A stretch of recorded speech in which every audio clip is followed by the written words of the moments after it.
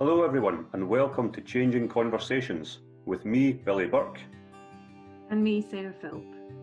We're really glad you've joined us on this podcast. This podcast is all about changing conversations.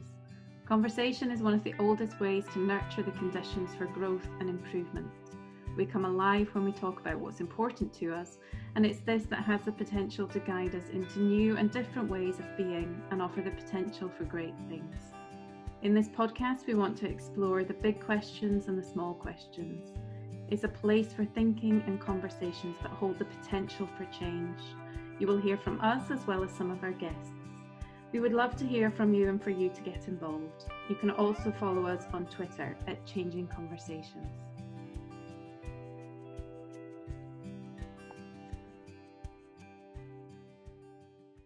As the official podcast partner to the World Education Summit, I'm delighted to bring you this special episode with Professor Viviane Robinson.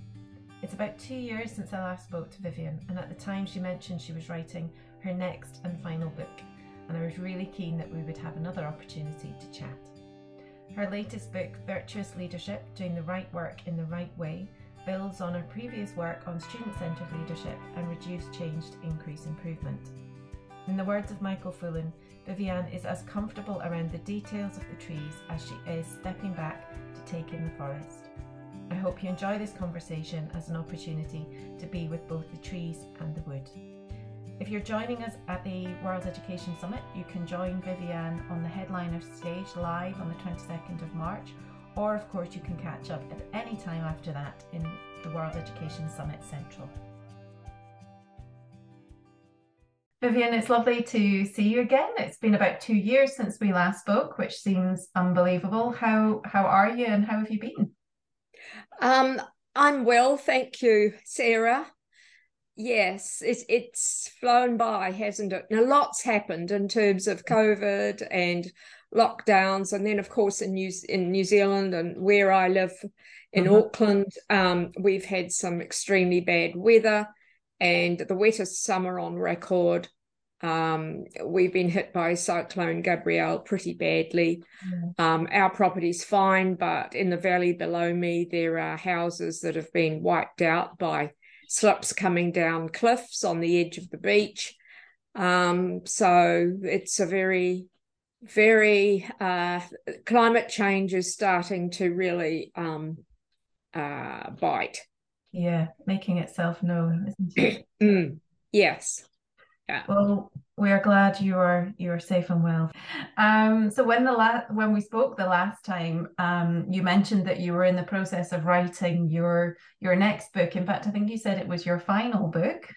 Yeah. And just in October last year, your third book, Virtuous Educational Leadership, was published. So I'm delighted that we have the opportunity to dip into that and have a few conversations around the themes emerging from that. But I suppose one thing that I'm really curious about, given that's your third book, is there a thread that connects your student-centred leadership, the reduce change to increase improvement, and then this book around virtuous leadership? Yes, well, all these books are about educational leadership. So that, of course, is one of the main threads. But in the first book, Student-Centred Leadership, I was deeply focused on what are the leadership practices. I called them dimensions of practice that we know something about in terms of their impact on student outcomes. So big theme is that it's about how leaders make a difference to the students for whom they're responsible, and how can they identify the practices and the standards for doing those practices well that are likely to increase their impact on their students. So that was the first one. The second book, Reduce Change to Increase Improvement, was written as a result of my, first of all, my being invited to write it, but also it sort of resonated deeply with me because I'd seen so much effort going in by teachers and leaders into improvement projects, in many cases annual improvement projects as specified in their strategic and annual plans, that had disappointing results, disappointing in terms of the amount of effort and time and money that's gone into those improvement efforts, and that hadn't delivered what was hoped for by way of improvement. So that book is about how to make a distinction between change and improvement, because they're very different, and how to increase the probability that those change efforts will lead to improvement, and particularly improvement in student outcomes, the equity and excellence of student outcomes. So that's picking up that theme about how to lead change in a way that delivers improvement. Mm-hmm. For an improvement defined, again, as in the first book, as better outcomes for students. And in the third book, I adding to that theme by saying, okay, I've talked in student-centered leadership and in reduced change about what leaders need to be able to know and do in order to produce better outcomes. But that's not the full story. That there is a dimension of leadership that I haven't written about before, and that's leadership character. So it's not only about what do we want our leaders to know and do, but what sorts of persons do we want them to be. Mm-hmm. And that's about character. It's about their motivation in particular, mm-hmm. And the way they think and reason, and the worthiness of their practices. So, for example, you can be highly capable and knowledgeable about the use of data, mm-hmm. But you can use that capability for bad purposes. For example, to show that your school's better than the one down the road, to select the students for external examinations that are going to make your school look better. In the worst cases, of course, which hit the headlines, particularly in the United States, capability in data can be used for fraudulent purposes. And the purposes and the motivations that drive that capability are about character.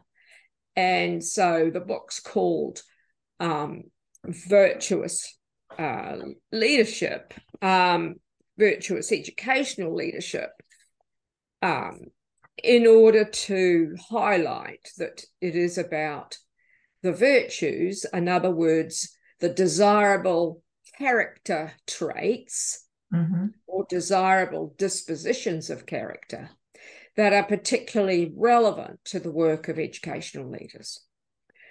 So does that constitute a thread, do you think, Sarah? I think it does. I think it's interesting to see, how those three areas of your kind of research and your work link together. And I know that certainly your first two books have been very popular with many of the people that I know listen to the podcast and that I certainly talk to. And I'm sure they will be as interested in this one. From your perspective, was this one harder, more complicated to write than the other two? Or yes, I'd say yes, for a couple of reasons. First of all, in order to write about the virtues that are particularly relevant to educational leadership, I had to dip into a virtue theory, which was completely new for me. And that led me to Aristotle, because Aristotle's notion of virtues is a highly practical one. Virtues are not things to be talked about. They are things to be demonstrated and practiced. And Aristotle talks explicitly about that. And of course, that was very attractive to me because I'm not interested in mission and vision and values in an abstract sense. Indeed, I think far too much time is spent crafting mission statements and value statements that actually don't connect with practice at all. It's quite a different exercise being able to be virtuous as opposed to talk virtuous. Yep. And I use in the book the example of Enron and the example of their sort of vision that they no doubt went on various retreats in order to craft the words the right way. And it's all full of desirable things like respect and collaboration and integrity and all the rest of it. And it meant absolutely nothing in terms of the practices of leaders and managers at Enron. So virtues have got are very different from values. And they're, as I said, highly practical. So it was difficult to write because that was new territory for me. And the other thing that made it difficult was that I was determined, as in my other books, to have a very strong string linking the theoretical aspects of virtues with what does this look like in practice.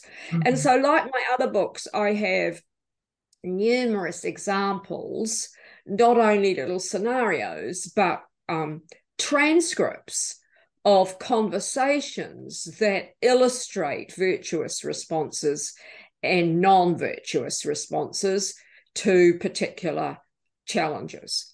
And so that's the book's full of those examples, which many of which were derived from about 25 years worth of workshops with leaders, building the capabilities that they require and the virtues in order to do with their work well. Yeah. And so I guess what I'm hearing there is that although the virtues part or the virtues theory may be new to you, actually the content and the thinking has probably been growing and building over 25 years. Yes, that's right. And it was just, digging into transcripts that I'd kept from research and from in many cases way back and reframing those in terms of, well, okay, there's some skills going on here, but also there's some virtues that are at play or not. And one of the reasons why I could do that and make inferences about virtues was because in some of those transcripts, they were annotated by the thoughts that the leaders had at the time. And those thinking processes are very useful in terms of understanding the motivations that are driving the leaders' speech and actions. Yeah. And you've kind of touched on this a little bit in what you've said there, but the subtitle to the book is Doing the Right Work the Right Way. Yes. You've talked about the importance of that and the importance for you of the theory connecting with the practice, and that it should be highly practical and it's about doing. Can you unpack that subtitle, that tagline for us, Doing the Right Work the Right Way? Yes. Well, that there's quite a story in that tagline. I mean, first of all, the challenges. Well, what is the right work for educational leaders, and how do you determine what the right work is? And so I have to build an argument about that, and I do that by talking about the purposes of education. So the right work for educational leaders is dedicated pursuit of the proper purposes of education. And so that took me back into philosophers of education and their debates about the purpose of education. And I'd been in that territory many, many years ago, but not for a while, and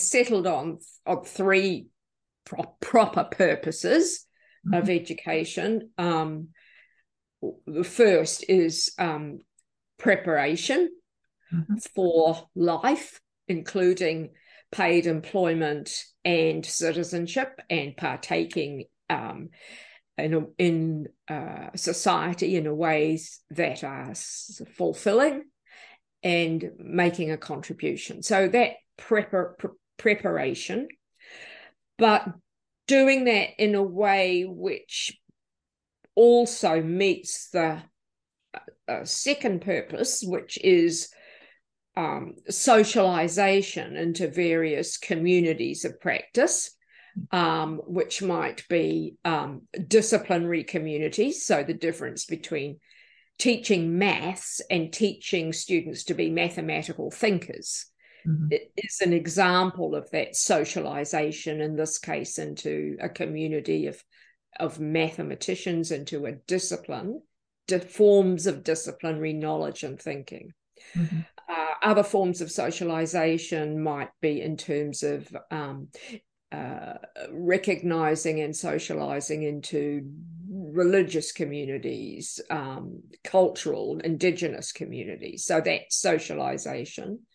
And then the third one, which is often in some tension, particularly with the other two, which is appropriate, is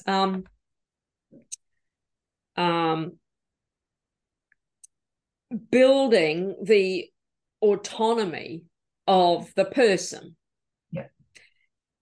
And autonomy understood in a rich sense, not of people, young people, children and young people become autonomous in the sense that they are self-regulated learners who are not subject to other people's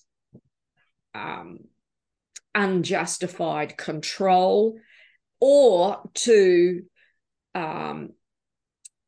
uncontrolled inner drives, their own uncontrolled inner drives. So the barriers to autonomy are not just external, they're internal as well. And so out of that, you get a notion of autonomy that is much richer than just, for example, these are senior students, so they should have half a day at home a week to pursue their own projects.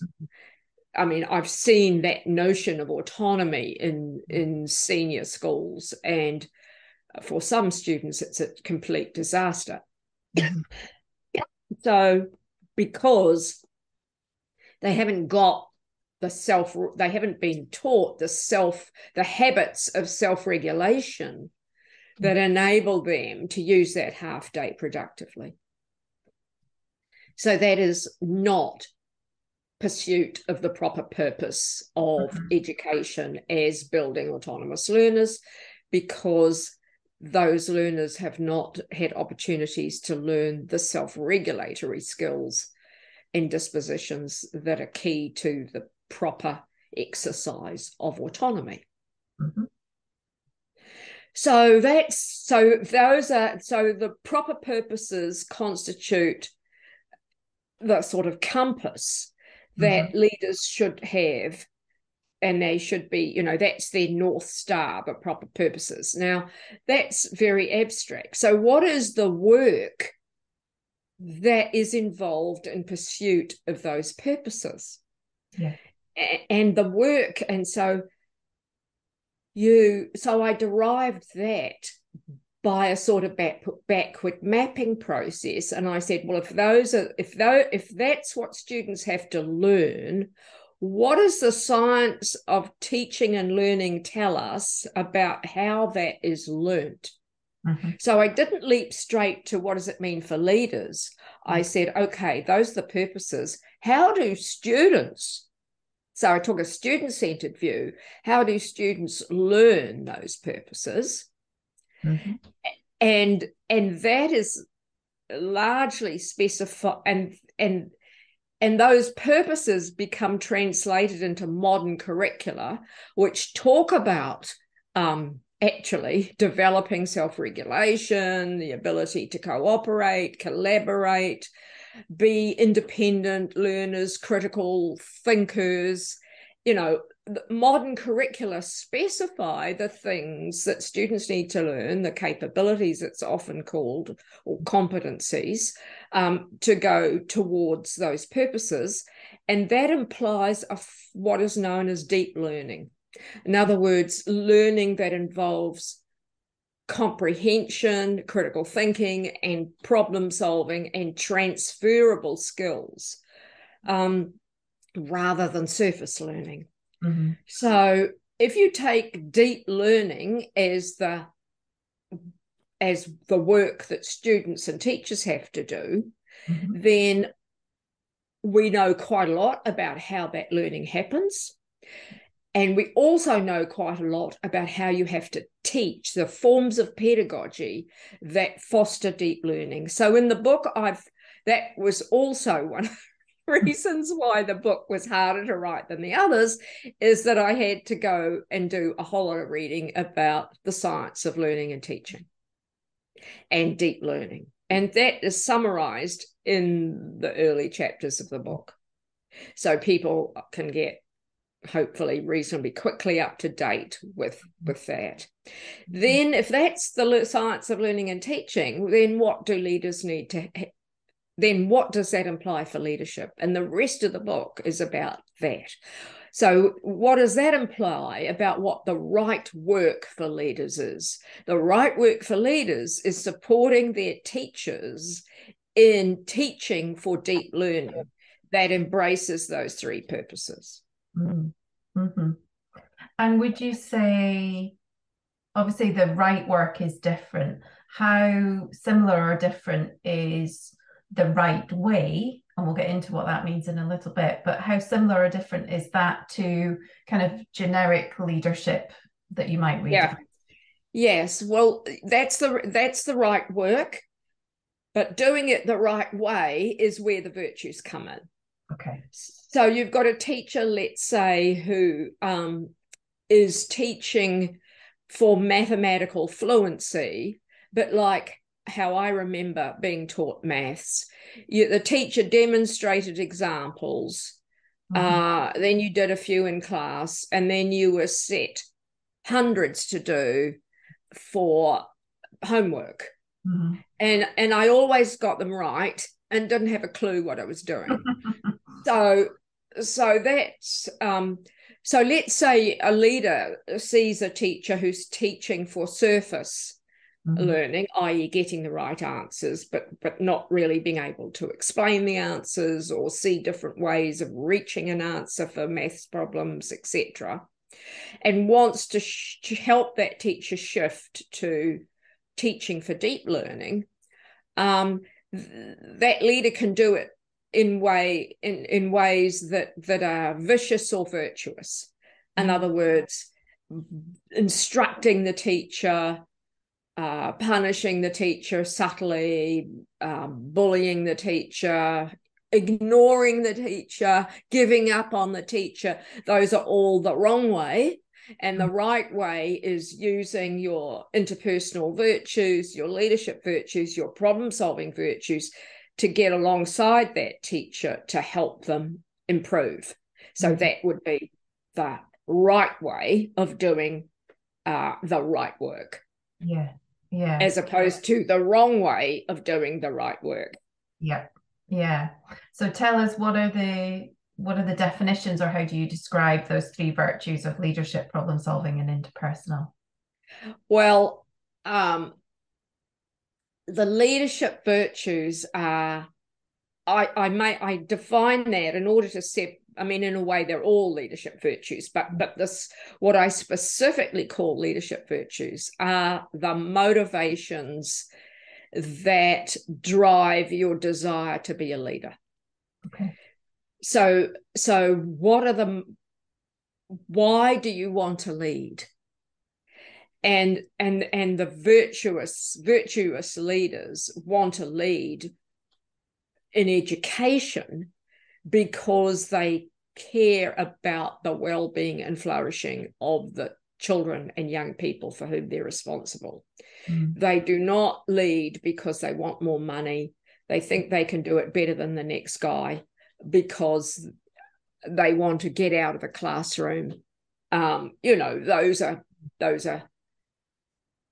Those are understandable motives, but they should not be the primary motives. The primary motives is to pursue the purposes in a way that enables you to influence more teachers and students for the better than you would otherwise be able to do. So that's what's meant by leadership virtues. And they're quite, and they sort of are quite scarce in some ways, because there are too many teachers who do not want to be leaders. It's not that they want to be leaders for the wrong reasons. They don't want to be leaders at all. In other words, their leadership virtues aren't strong enough. Okay. So they are not keen, they don't want to influence their colleagues. They don't want to be a tall poppy. They don't want to take on the responsibilities. They may have good reasons for that, but we need to foster leadership virtues really strongly, and we don't.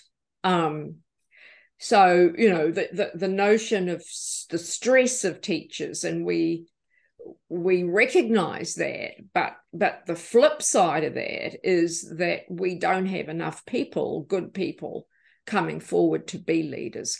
So there's both the leadership virtues are lacking, not only because people may be in leadership roles for the wrong reasons, but they're also lacking in the sense that people aren't in leadership roles at all because they don't want to influence their colleagues.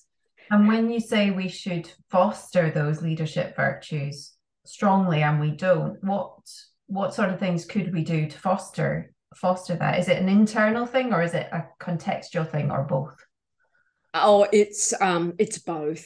It's both. But certainly the contextual in terms of, well, for example, teachers who want to come forward, teachers who are not afraid to demonstrate their expertise in appropriate ways.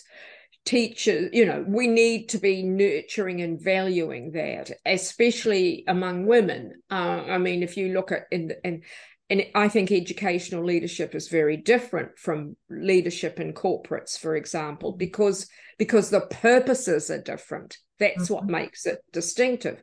But women leaders in corporates have written about being called bossy in ways that are not, in ways that their male colleagues are not given that attribution when they behave in some similar ways. So we need to foster, we need to have a culture where opportunities to lead, that being valued, that being modelled, teachers who do not want to lead being talked with in order to understand what is stopping them, and not just accepting them and ignoring it. There needs to be respectful conversations about what do they see as the barriers to them coming forward. Yes, and I think the other thing is just as I'm working in several states in Australia, and And similarly in England, I don't know, I'm sorry, the Scottish system as well, but there is a great deal of investment not in New Zealand, unfortunately, but there is a great deal of investment in leadership development. Mm-hmm. And the celebration of people applying to get onto aspiring principals programs, the celebration of people succeeding in those programs, the tracking of those people through a leadership pipeline. So there is, in many jurisdictions, they're actually doing quite a lot to foster leadership skills and leadership development. And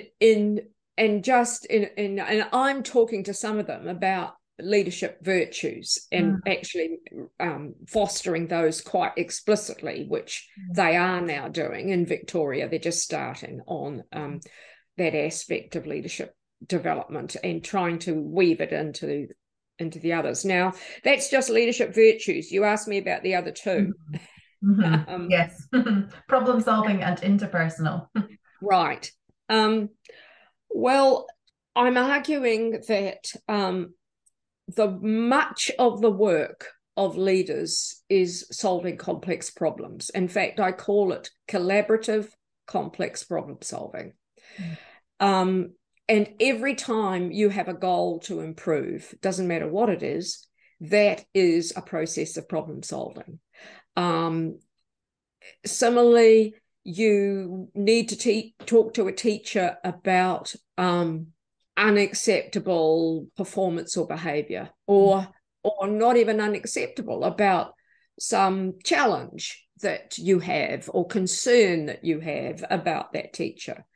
That is a process of problem solving. Why? Because a problem is simply a gap between what you currently have, in other words, what you notice about that teacher's behavior or results, and what you would wish for. That gap constitutes a problem if you desire to close the gap. Okay. And it's the job of leaders to notice those gaps and create the demand that the gap be closed on every gap that is priority. And those gaps occur in relationship to individuals, teams, schools, networks, whole jurisdictions. And it is the job of leaders to have standards in their head about what needs to be achieved that create gaps. The higher the leader's standards, the more the gaps. Yes. Leaders who can't see any problems don't have high enough standards. Yes. Yes. So there is nothing terribly horrible or negative or punishing about a problem. A problem is an opportunity to close a gap. Yeah. I think that's a very powerful description, though, that you've given us there around problem being a gap between what you currently have and what you wish for, if you deserve to close it as well. So there's such nuance to that. But then so the second part of, creating the appetite to close the gaps. Yes, that's right.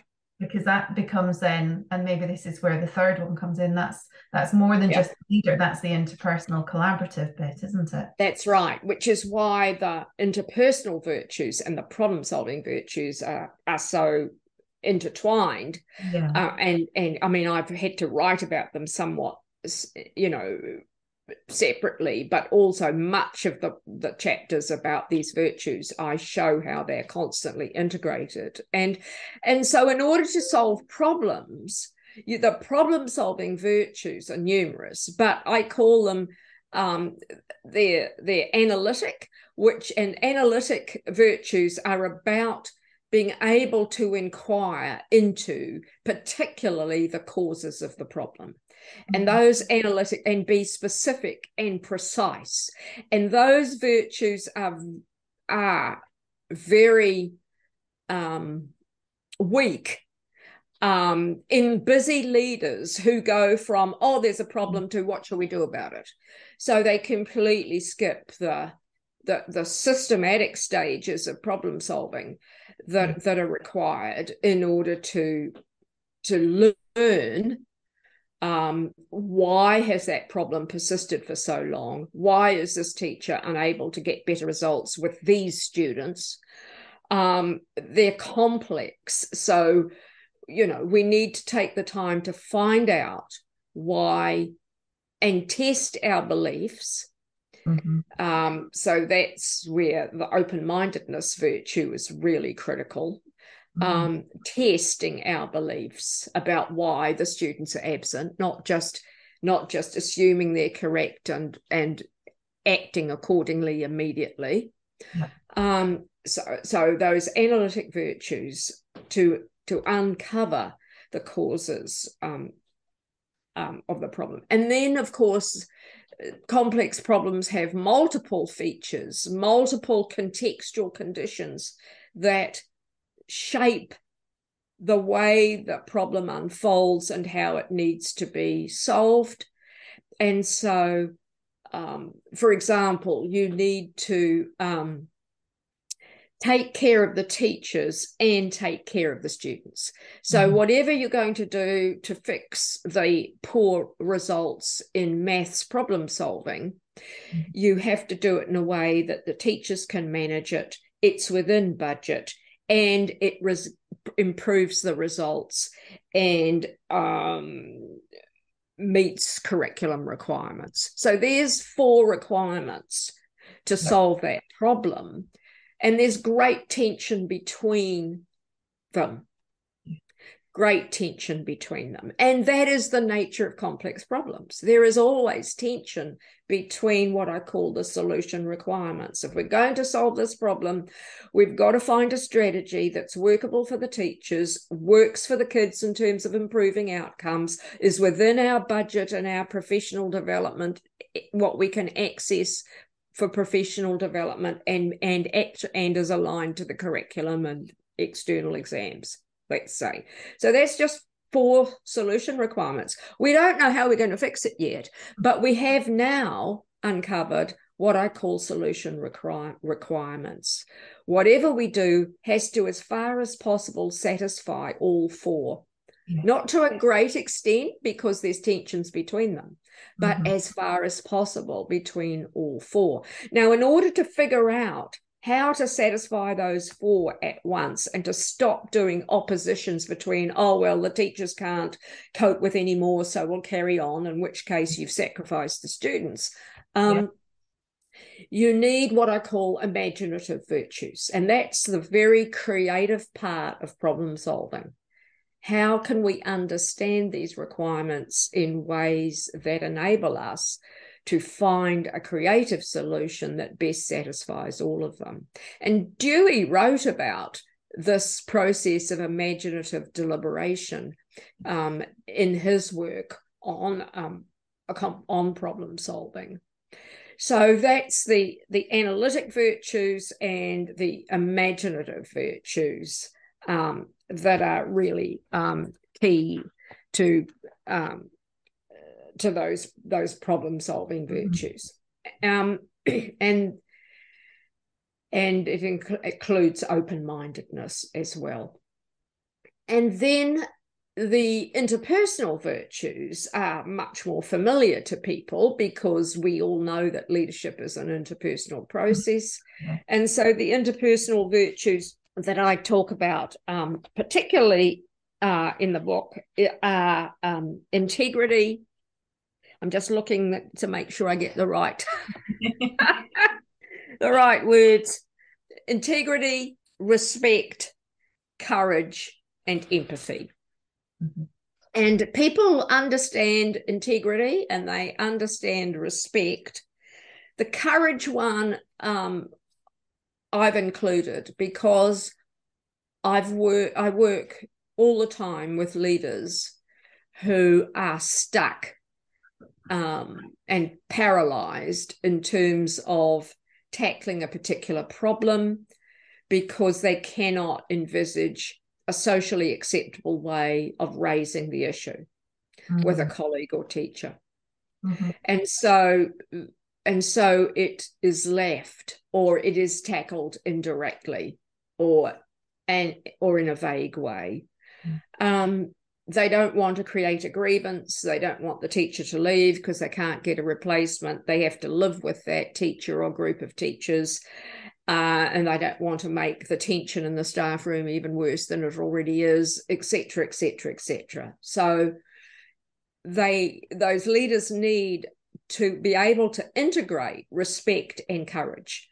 And they also need empathy, because if they don't have empathy for those teachers who are frustrating them, they won't ask the questions that are required in order to find out why those teachers are not doing what they want them to do. And that was a key theme of my Reduce Change to Increase Improvement book, was finding out what is in the heads of the teachers that is specifically connected to and causing and sustaining the practices that the leader wants to change.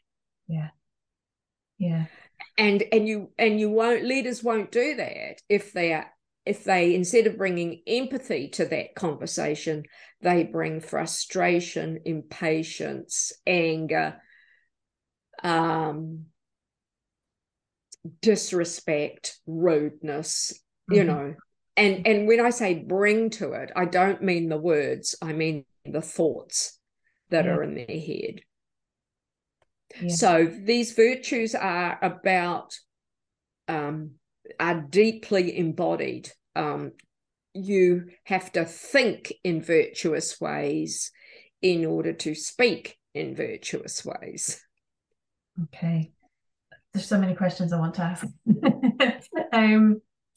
Can you say a little bit more about that? Because you touched on it before when you said you were able to use a number of transcripts and things from your research, because you not only had the words, but you also had you'd annotated it with the thoughts that were in the leader's head, so as they were having those conversations.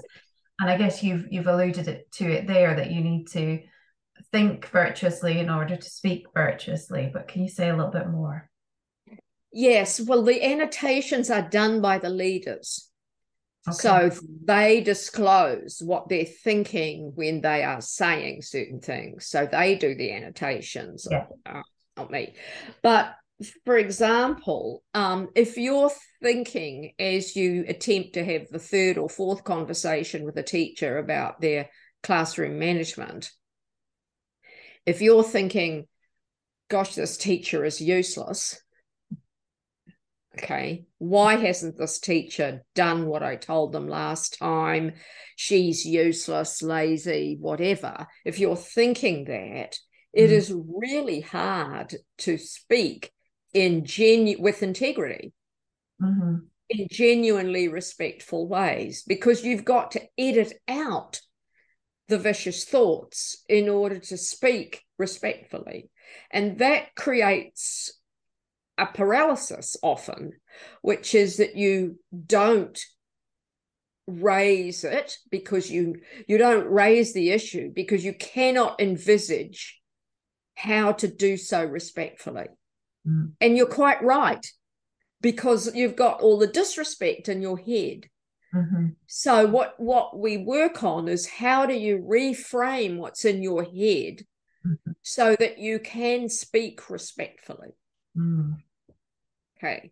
Now, it's not, and it's the reframing is really important, because people can learn the first couple of sentences, even so you've got all this, oh, she's useless. Why hasn't she learned from that professional development I sent her on? And you've got all of that in your head. And you can sort of learn a couple of opening gambits with that teacher while keeping that thought about how she's useless in your head. But pretty soon you'll be stuck. You'll either be stuck or the rudeness will leak out. Yes. Okay. And so it's that makes leaders appear like they lack courage, because they cannot envisage a socially acceptable way of speaking with that teacher. And so our job as leadership developers is to help them reframe what's in their head about that teacher, so that they can speak in respectful, courageous, empathic, and with integrity to that teacher. Yeah. And that's a deeply personal process in many ways, isn't it? Yes, it is, because unlike most leadership development, it actually accesses people's motives and their reasoning processes, and it's about people's own theories of action. It's not about other people's leadership theories. It's about self. So it is, but it's also highly practical in that we do all of this work through the example scenarios and real on-the-job situations that leaders want our help with. Yeah. The other thing that popped into my head as you were talking about courage was a kind of, I guess I was curious, do you think, or do you recognize a relationship between courage and those first leadership virtues around that sort of motivation and drive? Is that connected with courage in any way? I suspect it is, actually, Sarah. I suspect it is, because you have to, imagine you're a teacher in a team meeting and you're thinking, gosh, I can contribute to this, or I've solved that problem in my classroom. So you have to have the courage to be able to put forward and take the risk of putting forward your idea and stopping the self-censorship that, those voices inside your head that might be saying, oh, gee, you're not the leader of the team. You're going to make others feel bad. You're not the leader. So-and-so will get defensive. So better to just keep your mouth shut and, etc. So yes, courage is needed to overcome that, to reframe that as, I think I've got something to help. I need to put it out there and check whether others find it helpful. That way you're reframing, I have got some expertise, the others won't like it. That's been reframed to, I think I've got some relevant expertise. I'd like to explain it. I need to explain it and check whether others find it helpful. Now, if you've got that in your head, you've just about got the respectful words, which is, I think I've got something that might be helpful to you as a team. I'd like to show you how I did that. You've touched on collaborative, complex problem solving, which is a bit of a tongue twister to say to get out, but a way of capturing, I think, the essence of leadership. And I think either I read it sort of online in an article or I read it in the book that you said that pretty much all of leadership comes down to being about collaborative, complex problem solving. And it's a very unusual way, I think, of framing leadership. So I need to say a little bit more about how I come to that.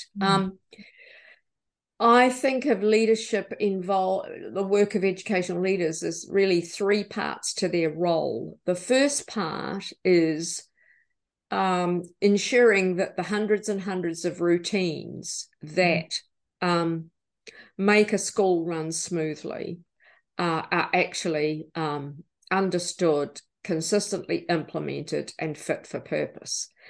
Now, every one of those routines is a solution to a problem that has been solved some months, years ago. So if you think of doing the timetable and how complex that is the first couple of times you do it, right? But then you get into a routine of a routine of what the timetable looks like, and you make small adjustments year by year.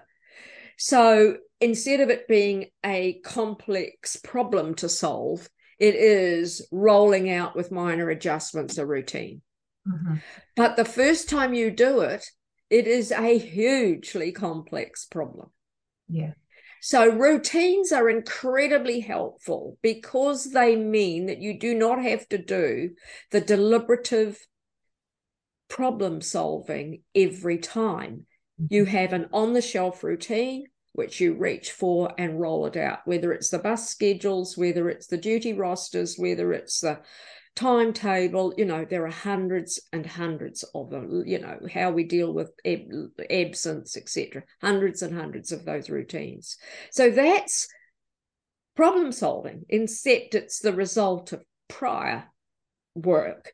Mm-hmm. The second part is dealing with crises and surprises, which seem to be an increasing part of educational leaders' work with COVID and climate change and all the rest of it. Now, crises and surprises is fast problem solving. Mm-hmm. It's got to be done fast. Often it can be minimally collaborative and it's complex. But even so, in Australia, they have catastrophic fire days. They now have a routine for catastrophic fire days. So it is a crisis, it is a surprise, but we reach for the routine. And then the third part is the deliberative problem solving. And in there is all the improvement work, which I think is the most important part. And that is where the deliberative, slow, systematic, collaborative problem solving takes place. Because we set goals in those areas where business as usual hasn't worked well enough. Mm-hmm. Okay, it's the results show that what we're doing, for whether it's student well-being or absence or achievement, the results show that for this group of students, our business as usual's not delivering. There's a gap between what we got and what we want. Yeah. Okay, so in that area of that is the improvement, what I call the improvement area, and that's where the systematic stages of complex problem solving are really become important. Yeah. And I know that one of the things people have appreciated about your other two books is helping people to break down those really complex things, like understanding improvement. What are those 5 stages? Can you give us a quick insight? Yes. The first stage is problem identification. Mm-hmm. Simply identifying the gap and gaining agreement on the problem to be solved. Now, we agree that the reading results for this group of kids are not good enough. Mm-hmm. And if people agree with that and agree to get on board in trying to do something about it, that is that stage successfully completed. The teachers and and the leaders may have completely different views about the cause of the reading problem. Yeah. That is not for that first stage. Okay. So the first stage is just agreeing that those reading results aren't good enough and we should try to do something about it. Yeah. That's stage 1. And one of the things that people do is they don't complete stage 1 adequately because they're anticipating all these future disagreements. Yes. Okay. But if you can agree that the results are unsatisfactory, then you've got some really important common ground from which to work through your disagreements about cause. And that's the second stage, which is inquiry into causes. Okay. And that is a very important stage, because it's not only finding out the causes, and I'm talking school-based causes that can be leveraged by leaders and teachers, but also it is a stage of testing beliefs about causes. That's actually incredibly important. So in the book, I've got a case study on absence in a senior secondary school. Mm-hmm. And in this stage, the leaders asked teachers which is an important part of the collaborative process, asked teachers what they thought the causes of the student absence were. Mm-hmm. And they got a lot of home-related causes around, and not enough money to drive the kids to school, the breakfasts, dysfunctional households, etc., etc. And then when they did the survey and the focus groups with the kids, those causes were practically non-existent. Mm. So those beliefs that had driven some of the attempts to solve the problem were not supported. The causes of the absence problem were around poor management of absence in Mm-hmm. terms of just monitoring it, teachers knowing it, reporting it, consistent use of the student management system, students themselves not having a clue how many half days they'd been away, and then the cultural issues around absence, and by culture I mean school culture, teacher culture, as captured in the phrase of some students: the only people who know that I'm away are my friends. So it was those sorts of causes. So there was management, there was culture and expectations of attendance, and there was also some related to relationships with particular teachers and particular lessons. Mm-hmm. And so that was a critically important second phase of complex problem solving, because it enabled teachers to test their beliefs and get a new language and shared understanding of why we have this absence problem that is so bad and has been going on for years and years, despite prior attempts to solve it. Mm-hmm. So that's inquiry into causes. Mm-hmm. Then when you understand the causes, you're in a position to say, well, we don't know what the solution is yet, but we know what the requirements for a good solution or the criteria for a good solution are. And that's the third phase, agreeing on a set of requirements that will be used to evaluate the merit of proposed solution strategies, right?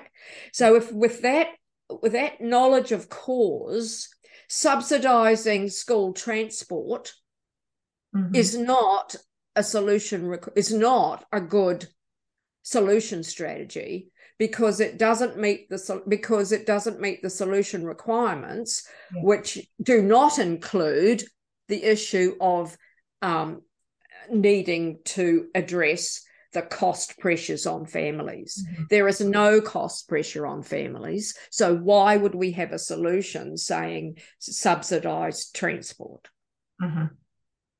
Okay. On the other hand, there is a solution requirement, which is consistent implementation of the student management system in terms of our absence databases and communication of absence data to teachers, form teachers, particularly teachers, students, and families. Yeah. So there was in that case, and this is chapter 13 of the book, and there was about 20 solution requirements for different aspects of the solution. So there was a set of solution requirements for managing absence data. Had to be timely, had to be consistently used by all teachers, had to be reported to, So there's 4 solution requirements for that side of it, okay? And so then the solution strategies become obvious. Okay. They become obvious. We need to use or tweak our student management systems in terms of the data. The data was mostly fine. What was actually not fine were the people issues, which is, using it, doing it, reporting it, communicating it, talking about it. Okay. And then there was a set of solution strategies around the teaching and learning, and and teachers who. So, what do we need to do in order to address the causes in that area? Well, we need to do things that improve this group of students' relationships with this group of teachers. Don't know how to do it yet, but we need to do that. We need to build teacher capability in dealing with behavior management for certain groups of students, because teachers were thankful that certain students were absent. Mm-hmm. They liked them being away because they were difficult to manage. So we need to have some solution strategies that help those teachers. So we need to grow teacher confidence in managing those students within their classes. We need to teach this group of teachers how to teach for understanding rather than rote learning. Yeah. We need to replace quizzes and worksheets with richer, more engaging lessons in this area. So that's so once you've got those solution requirements, then that is the third stage. Then you get to the solution strategies and implementing them. Yeah. So how do we know that we're implementing these? We'll take the routine of communicating timely information about which students are absent to the form teachers who meet with their students every Thursday. Well, we need to have 100% of absence reports to form teachers by 8 a.m. Thursday morning. Mm-hmm. That's your implementer. That's your indicator. Yeah. That solution strategy has been implemented. Mm-hmm. Because the hardest part in improvement is actually implementation. Yeah. Okay. So that's stage 4. And then stage 5 is evaluate impact, which is evaluate the outcomes for students. What happens to the absence for particular groups of students, particular year levels, etc. Is the goal met? Of improved absence. So those are the 5 stages. Identify and agree on the fact that there is a problem to be solved. Second stage, inquire into causes and arrive at an agreed set of validated causes. Third stage, agree on the solution requirements. In other words, agree on what would count as a good solution so that silly suggestions can be easily ruled out because they don't meet. So if the cause of the reading problem is lack of comprehension, then we rule out programs which just teach vocabulary and don't address comprehension, right? So that's the solution requirements. Fourth is implement your solution strategies that meet the solution requirements as far as possible, and have some indicators that tell you whether it's being done. And the fifth is evaluate whether the goals met. Yeah. And so from your work and your research, which parts of that process do you think we typically don't do enough of, or we skip over? In our research, the typical problem solving is going from identifying the problem to suggesting solutions or asking for solutions. Yeah. So leaders debate whether they should suggest solutions or ask for solutions from the other person. That is actually not the most important thing. So they skip causal inquiry. Yeah. They skip causal inquiry, and they certainly skip solution requirements. Now, if teachers have in front of them at a meeting a whiteboard that says our solution needs to have a consistent student absence management system, all form teachers discussing absence with their students. Absence data communicated to parents. We don't know how yet, but parents, etc. Engaging lessons in these particular subjects and for these students, etc. Then teachers, that's what's called owning the problem. Yeah. Because you can see the set of requirements that need to be addressed by the solution strategies that you come up with. It's not just one thing. It's not just, it's a management system, or it's this teacher or that teacher.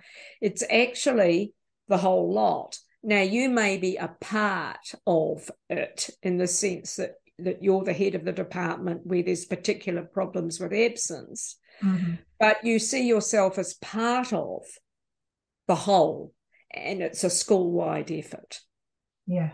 And I can really see how inquiring into the causes and those solutions or requirements of the solutions would really help to create the conditions for conversations and problem solving that is truly collaborative. Yes, that's right. And so leaders need those interpersonal skills and the problem solving virtues to be able to lead that process, because that's what leading improvement is. Yeah. It's leading the systematic structure of problem solving with the interpersonal processes. Yeah. And so that's where the integration of the problem solving and the interpersonal virtues is so important. And I've got transcripts in the book which illustrate those various stages. Yeah. Viviane, I feel like we could talk all night in my case and all day in your case, but we do need to pull the conversation to a close. But can I just say thank you once again for giving so generously of your time and your knowledge and insight as well, and really bringing the core and the essence of the book to life for us and giving us kind of real examples, tangible examples of what that means. So thank you very, very much. Oh, you're welcome, Sarah.